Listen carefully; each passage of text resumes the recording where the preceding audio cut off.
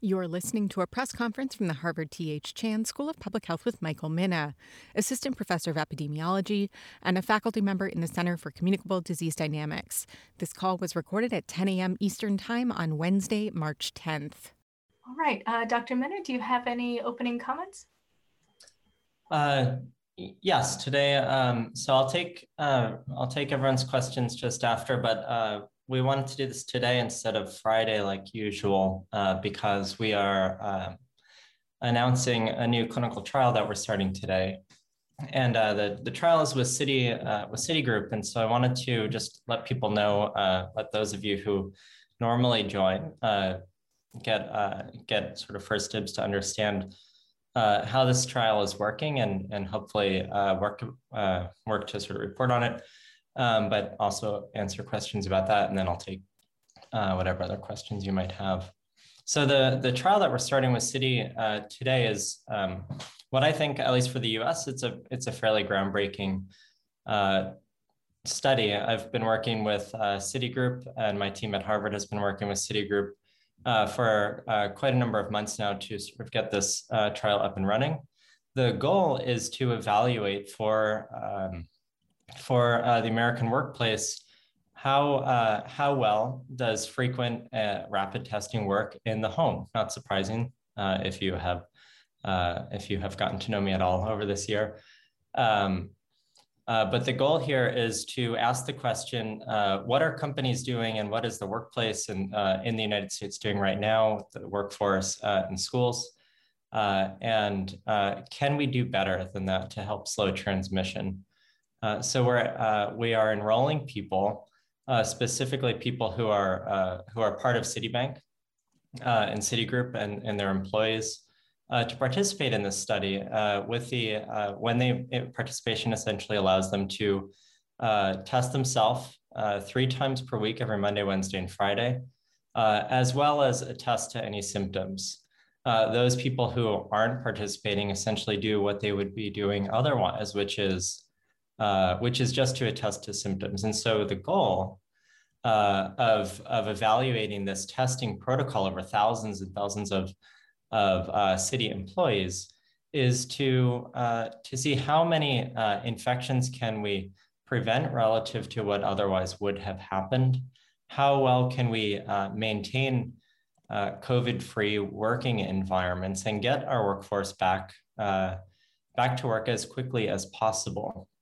And so we're doing this in a very regimented fashion. Every day, people are attesting to whether or not they have any symptoms at all, and are providing us with the results of their rapid tests. And this is giving us a very nice window to ask some very fundamental questions, like how many people are asymptomatic and potentially spreading this virus before they actually are detected as positive through symptoms. And that would be sort of the status quo at the moment. How many working days can we prevent people from having to stay at home because of quarantine or isolation by letting their colleagues know that they're infected very rapidly before they go on and spread the virus in the workplace? And so the way that we're doing this study is in collaboration both with Citi, but also there's a different collaboration which is happening, and that's between a rapid test company called Innova and an AI-based company called LivePerson. And this is where I think the real crux and where interest from me personally came from to actually study this, is that LivePerson is it's an AI-based company that makes these chatbots for lots of companies around the world. And so as a result of COVID, they decided to start turning their technology, which is normally helping people navigate things like banking systems or websites. If you go into a website and you see a little chat that shows up that says, "Can I help you?" That's oftentimes powered by this company called LivePerson. And so LivePerson and the test company called Innova got together and said, how can we actually think through allowing the average everyday user to be able to use a test in their own home? And what they came to was to develop a new tool called Bella Health, which I think is pretty cool anyway. And it's essentially an app that allows people to, on the one hand, put in their symptoms if they've had any symptoms, but also when it comes to these tests to see videos and see kind of instructional manuals in an extremely intuitive way to understand how to use these tests at home, how to read them. And ultimately, if you have any questions, they can then just start chatting into the app and somebody starts chatting back with them immediately. Some of it's AI based and some of it's real person. And this is what this company LivePerson is very, very good at doing. So I think that, when I look at this, and a lot of people have asked me over the year, how can we get Americans to actually understand how to do these simple tests? If the tests have any complication at all, Americans won't do well with them. Well, on the one hand, I think Americans can do them just fine. They're really, really simple tests. But the concerns warranted trying to come up with a solution.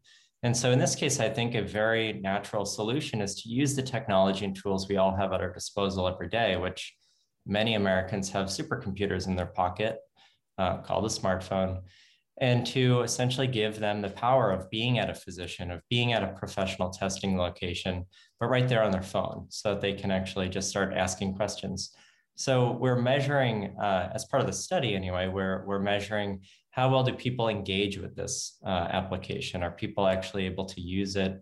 Are people enjoying it? Does it allow them to use their tests more appropriately and effectively? So we only recently started the study just a couple of weeks ago.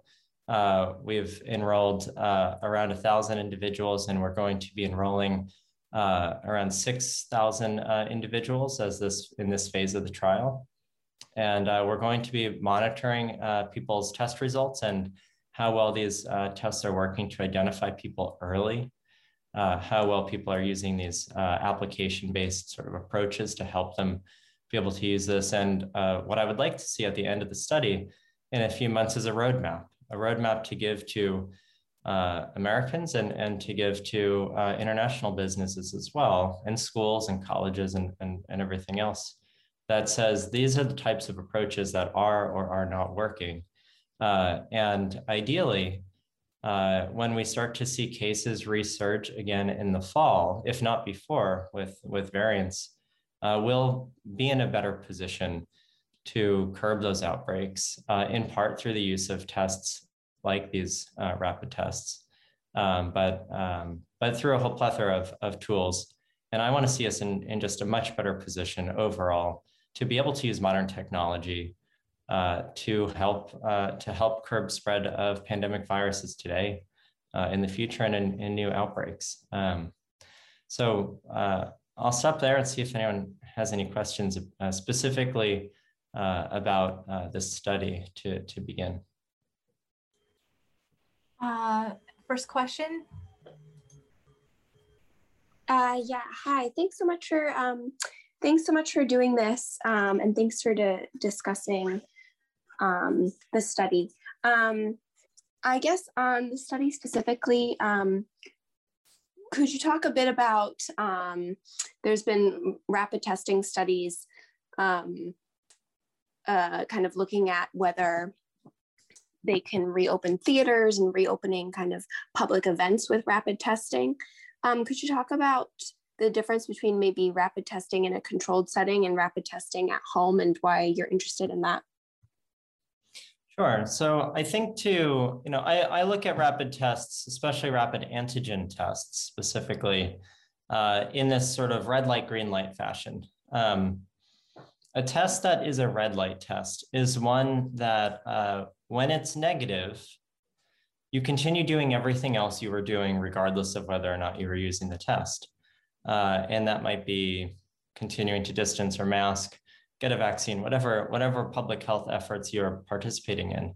But if it's positive, you hit stop, you don't go to work, you get a confirmatory PCR, which by the way, in this study, we are getting everyone, because it's a study, we are also getting confirmatory PCR tests on everyone when they turn positive. And that's part of the evaluation process. But to use tests, if we start using these types of tests at a massive scale, we can actually find that we can curb epidemics, not just keep a specific location safe, but actually sort of bend the arc of an epidemic by getting that R value, the reproductive rate of the virus, down below 1. So that viruses, when it's at an epidemic, when it starts to arise, it actually just stays suppressed. And if we can do that, then we could have, for instance, prevented the fall surges that just hit. If every American household had these tests in their homes back last summer, which was possible, we could have potentially prevented hundreds of thousands of deaths by preventing the epidemic from getting out of control in the fall and winter. But the only way we can really do that at scale, in my opinion, is to get these tests into the home. For school-based testing, the best way to distribute the effort of doing massive testing is to do it inside the home, not put it on the workplace, not put it on the school. If additional layers of protection are desired by theaters, by schools, by other avenues, I think that should be secondary in many ways relative to preventing the outbreaks from arising in the first place. So my first interest in sort of getting wide-scale testing out is to keep R below 1 and get the epidemic to not resurge in the fall. And if we can keep R below 1, what that means is that even if cases start to pop up in a community, if enough people are testing on a regular basis, the outbreak just won't ever appear. It will be a blip and then it'll be gone. So that's the best way to keep our communities safe. Secondarily is to have what you're describing, which is entrance screening. Entrance screening is exactly how it sounds, which is you want to have a proper setup of using the tests right before somebody walks into a theater or a building. And that can be extremely effective as well. It's not going to bend the whole arc of an epidemic, but it's going to allow certain facilities that want to put those in place to get back to session. We saw great examples of entrance screening in all across New England colleges this whole year, where even in the midst of massive resurgence of cases, the one places that should have been considered the petri dishes to harbor massive amounts of infections turned out to be little protected oases because of frequent testing, and those were colleges and universities. So even when there are lots and lots of cases happening around those colleges and universities, they generally did an extremely good job at preventing cases on their campus from persisting and preventing large outbreaks because of frequent testing. So that's so entrance screening can work extremely well.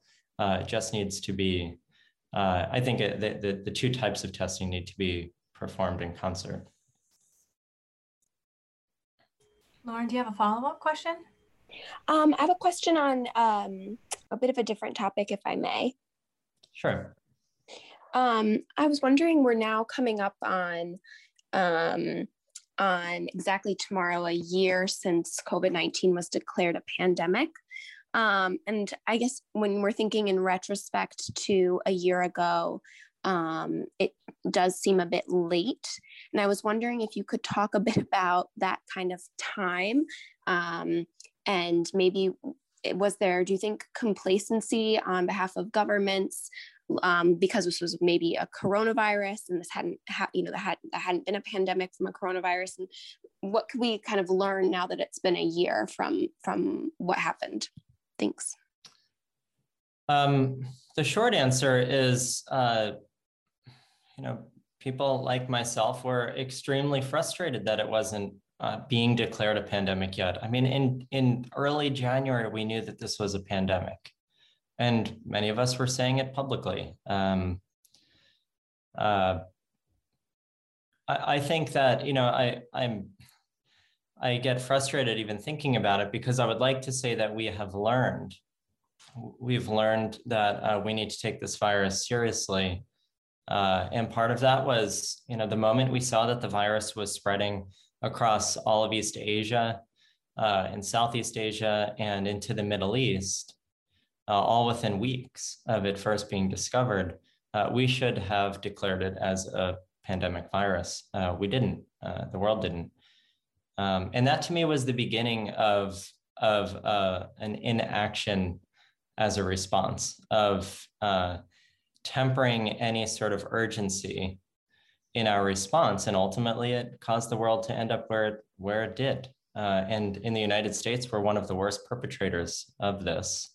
And I think, the inaction that happened initially, to not call it a pandemic, to hedge and say that this isn't going to be something we really need to prepare for, caused massive issues. I remember I think it was already March, I was speaking with some of the major test manufacturers, the ones that build the PCR laboratory tests. And they were still asking the question when I would call them up and say, hey, we need tests. Where are you guys at with your COVID tests? A number of the major ones in the world were still saying, we're not really sure if we're going to be building a COVID test. And, had the WHO back in January said, this is obviously a pandemic by definition already, that would have given the companies a couple of months head start to start building their testing infrastructure, not even getting to these rapid tests or anything, just the PCR tests. And so there are major consequences to not looking at the writing on the wall, taking a very fact-based approach and just saying, hey, this is a pandemic, let's let the world know.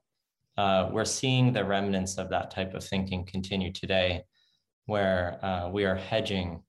Our FDA continues to hedge on whether these tests can be used in the United States at home by people without a medical prescription, which is why we're doing this clinical trial. But a year into this pandemic, after everything we've seen, we're still really talking about whether people need a prescription from a physician to get a COVID test. That is just, it's appalling to me at this point. And unfortunately, I think that your question just arises, brings up the beginning of all of this, the beginning of our inability to really rise to the challenge as governing agencies and policymakers to really tackle this virus in a way that it needed.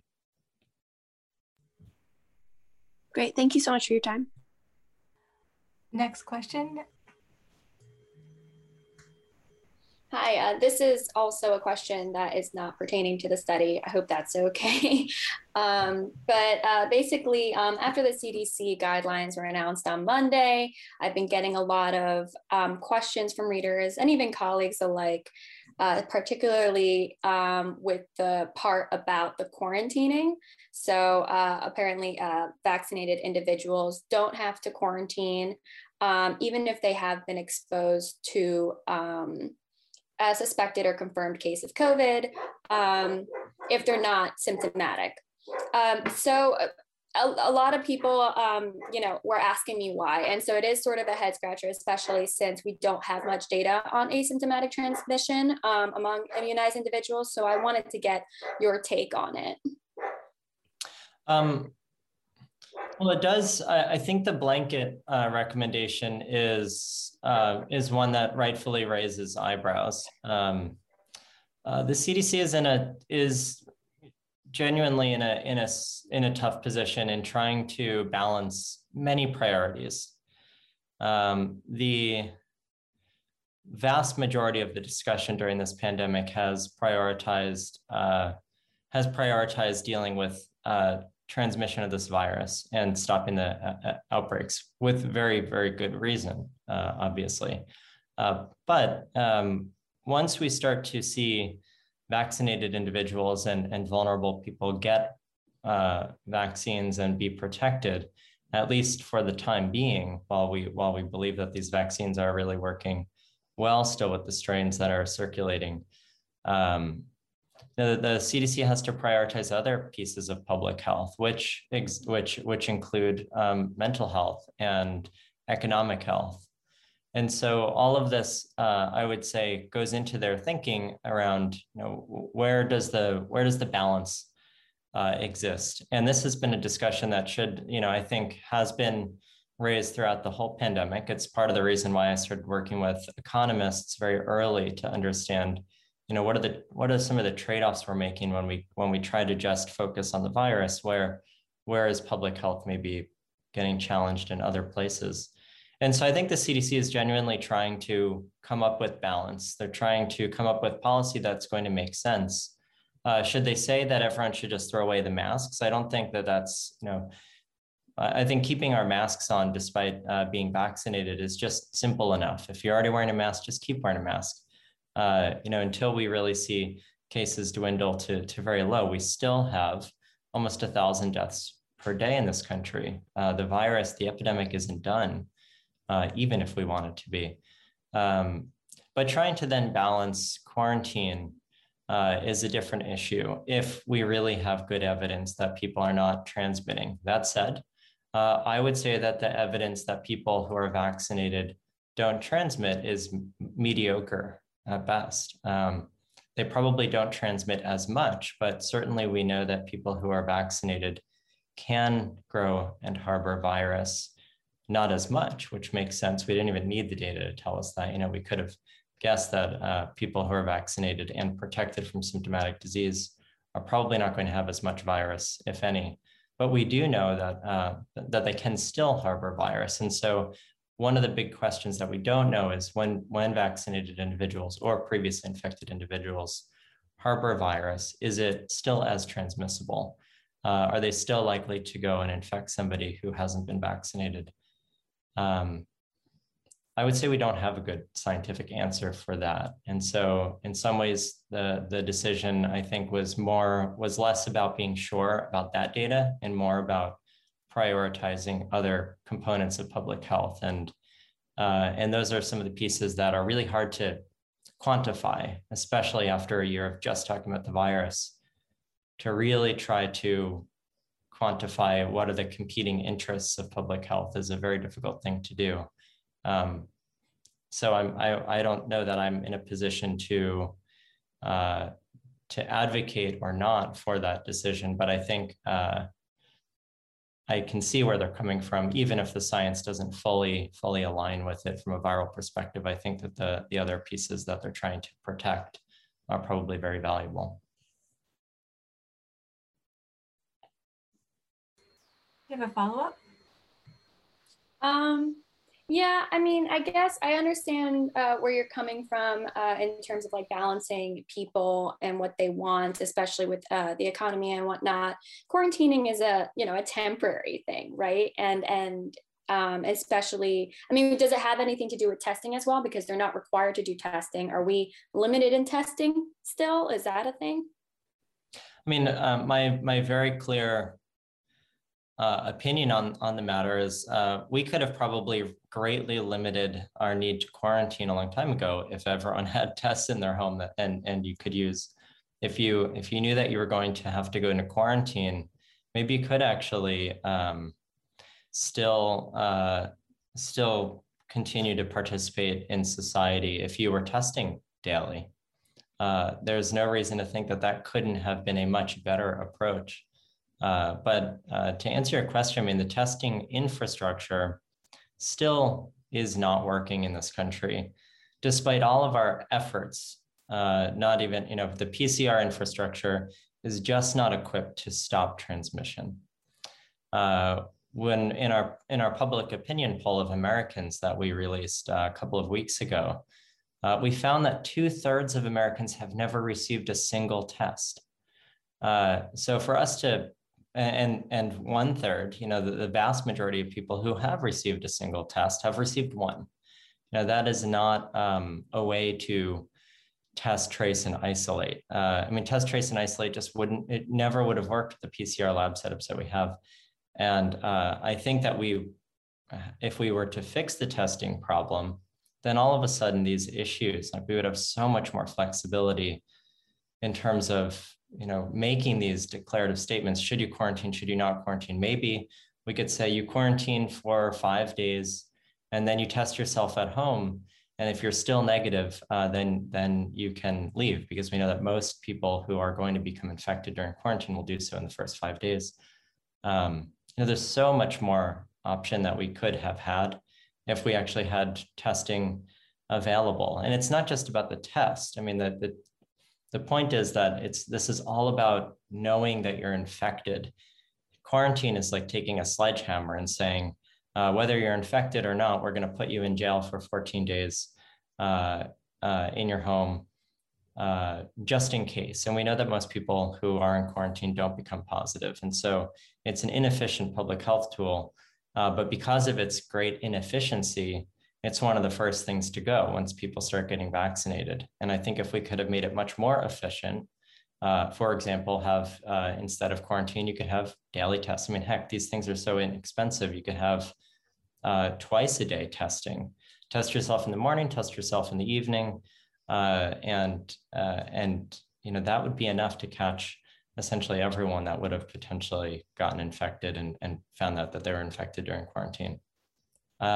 So I wish that this wasn't even a discussion that the CDC was having to make, that they could have said, just keep doing your testing. It's 30 seconds a day.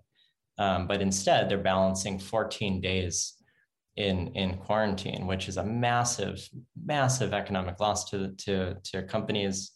It's one school having to quarantine, for example, if a classroom has to quarantine because of one infection going into a classroom, that's almost a year of person time spent away from school just because of one quarantine event in the classroom. And so, it is a massive issue that the CDC wanted to tackle, but I think we had better tools that I wish we could have deployed.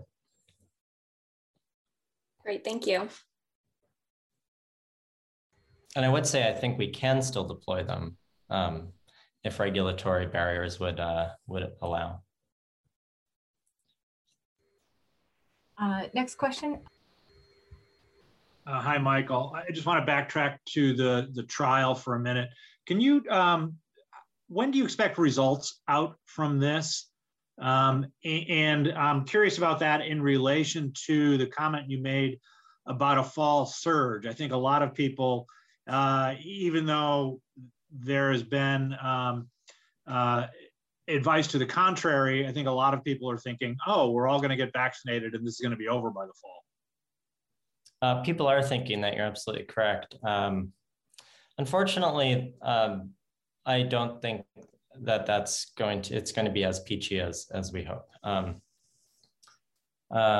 But to answer your question, we're going to be, the trial right now is set to run for 4 months. We're going to be doing an interim analysis too. Along the way, it's not like a vaccine trial where people are blinded. So we're monitoring on a near daily basis just to, as the study team, we're not interacting directly with the participants, but we are monitoring the results as they come through. And already we're seeing benefits. We've already had a number of participants who are completely asymptomatic and would have gone to work, who found out that morning before work that they were infected. And again, because it's a rapid antigen test, that means that they were infectious as well, and or very likely to be. And so, those events alone have showed us, look, this is working. These people were completely asymptomatic. I haven't followed up yet to find out, did they become pre-symptomatic, or were they pre-symptomatic and then gain symptoms? But either way, they would have gone to work on those days and without knowing that they were positive and transmitting. And so we're already starting to see the benefits. In terms of the other components of the study, which are trying to evaluate how well people can learn to use these tests at home through the use of an AI-powered app, that's been great. We recently did a feedback kind of survey to get information from people about, how are they thinking about it? Was it helpful? And overwhelmingly, the answer was yes. And in response to the overall program, the overwhelming comment is something akin to, I don't understand why everyone doesn't just have these in their home already. They're so simple to use. So we're already getting the data, and I think it's already going to start informing much of the discussion in the near future. We'll have the full data set will only accrued in 4 months' time, or three and a half now, but we're monitoring it closely. How important to your mind is this study in making an argument to the FDA that these kinds of tests you deployed as public health tools are important? I know you've commented in the past that the criteria are wrong for which these screening tools are being used. Yeah, well, we're submitting a paper today probably, which mathematically shows that the criteria is impossible in terms of what the FDA is asking for, unless companies go and totally skew their representative asymptomatic people. I don't think that this study is frankly going to influence or not the FDA whatsoever. I think where it can be influential, assuming that the data it continues to be positive about these as a tool to prevent transmission, is to go to HHS or CDC and say, look, there's a clear disconnect. These tools are public health tools, and somebody needs to just declare them as public health tools so that the FDA can stop having to evaluate them as medical tools. This could be on the FDA. The FDA could come up with a new pathway to evaluate tools which have a primary purpose of public health. They have not done that yet, and I don't anticipate that they will do that during this pandemic, unfortunately, and perhaps never do that. So the CDC and Health and Human Services, I think, can declare there are pathways that I could envision that a tool like this gets declared as a public health tool and not a medical device. And that would allow the tools to be maybe taken over in terms of certifying different public health tools for Americans to use. Maybe that challenge would go to the CDC or HHS in some other way, or the NIH. I think that there's new ways. It might require, what I would like to see is a presidential order from the president to look at the landscape of all of this and say, what the heck are we doing? What has happened? What has gone wrong? Why are we still declaring these tests as medical devices this long into a pandemic when they're clearly devices that are meant to just be used for people to just monitor themselves at home? The average American should be allowed to know if they're harboring virus in their nose without having to go through an expensive doctor's visit, even a virtual one, which adds cost. The American public should, the fact that we're preventing the American public from just allowing themselves to know if they're infected is remarkable to me. And so I think the fastest pathway here would be if the data really shows, look, this has helped a major international organization get back to work safely, and it worked well in thousands and thousands of people, then maybe this is a public health tool, and maybe the president or HHS in conjunction with CDC could determine that in some more official way. Very good, thank you. Just to let everybody know, Dr. Mina needs to go to another meeting at 10:45, so we have just a few minutes left. Next question. I'm sorry? I'll speak quicker. That's okay. Next question. Hello, doctor. Can you hear me, sir? Yep. Okay. I want to ask you specifically about the tests that you're calling for. We know that currently the FDA has given emergency use authorization to 5 at-home tests. And there are plenty more on the web that a person can get that haven't received such authorization. So which tests in particular would you like to see? And should they be mailed to all Americans, or should Americans have availability? Sure. Yeah, just to be clear, the tests that don't have EUA are currently illegal. Maybe people can buy them on the web. But per US regulation, they are not legal. And so there's a number of different tests that I would like to see. Laboratory tests are not one of them. Laboratory tests have a place in this pandemic as medical diagnostic lab developed tests and EUA authorized tests. But what I would really like to see is tests that are fast. A test that is fast starts to approach a public health test. A test that determines that somebody is infectious and not potentially has been infected weeks ago is a public health test. A test that anyone can do simply on their own is a public health test. And a test that is equitably distributed and accessible is a public health test. The PCR laboratory tests fit essentially none of those categories, unfortunately. And so the rapid antigen tests, and increasingly we're going to see rapid molecular tests, can be the types of tests that I'm calling for. These are tests that anyone can use in the privacy of their own home.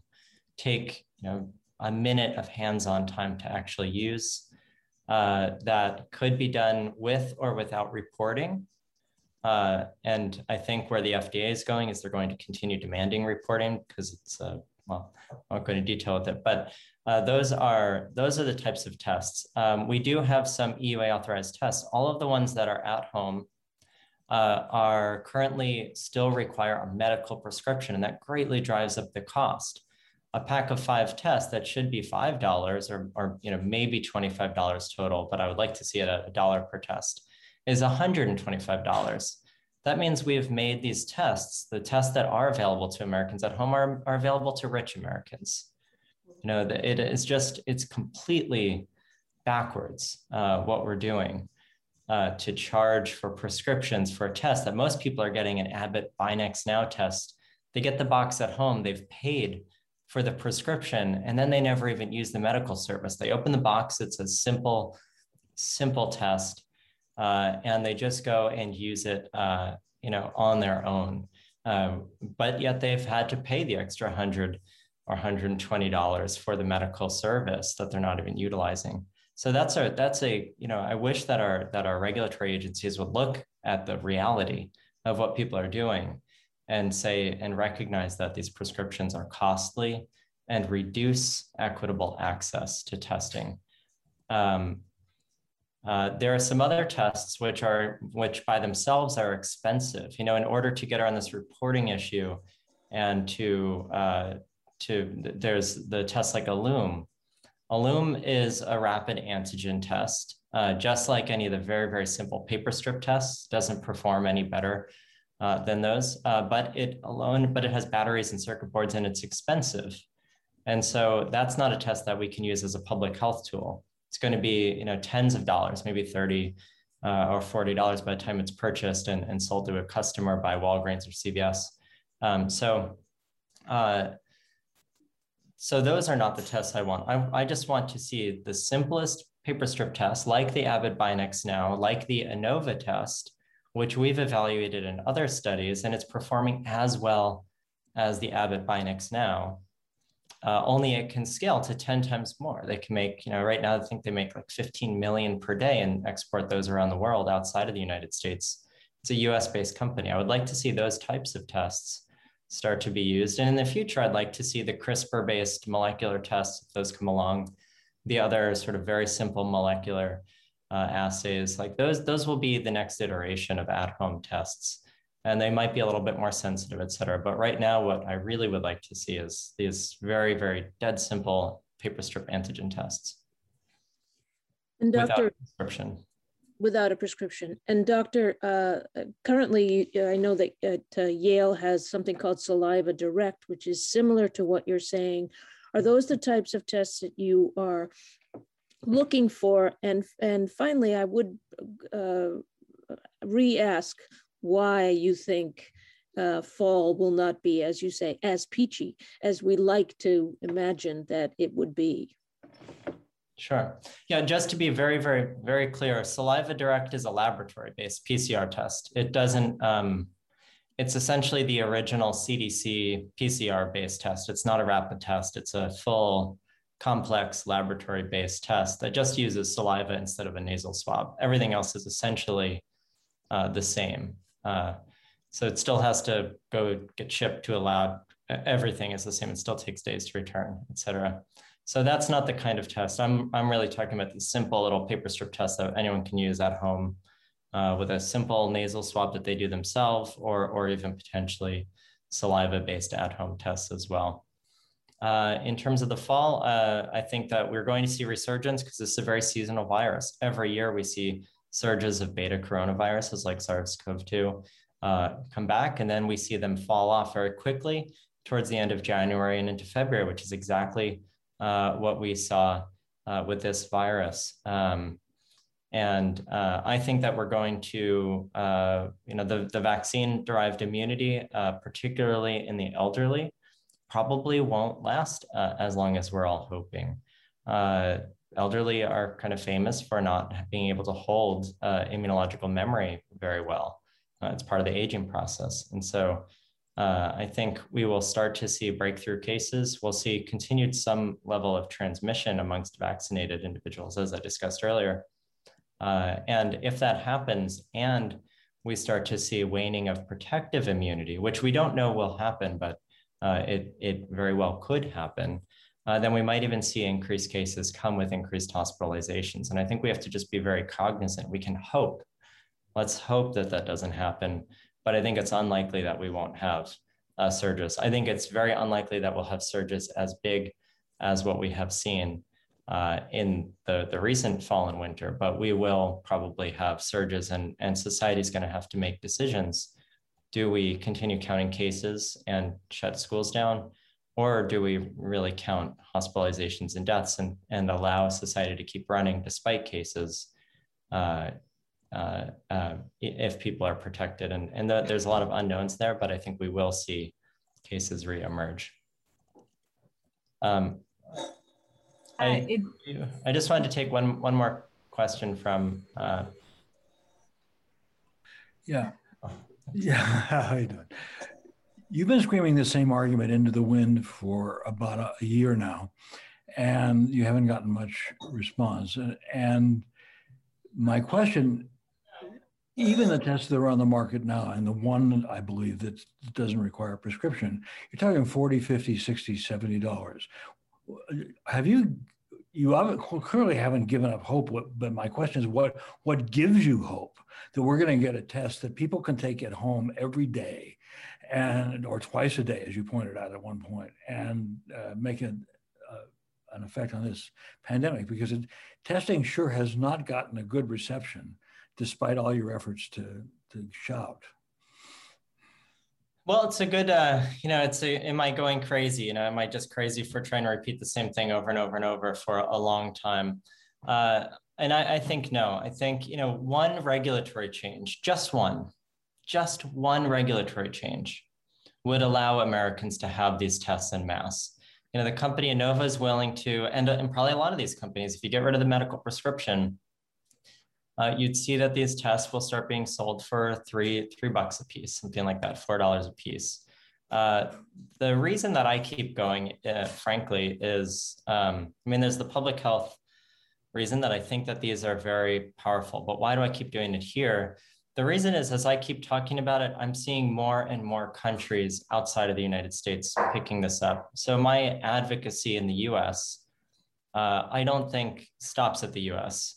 Just yesterday, I was on the phone with a prime minister of one country and the leadership of another country. And so, and it was all about them rolling out rapid tests.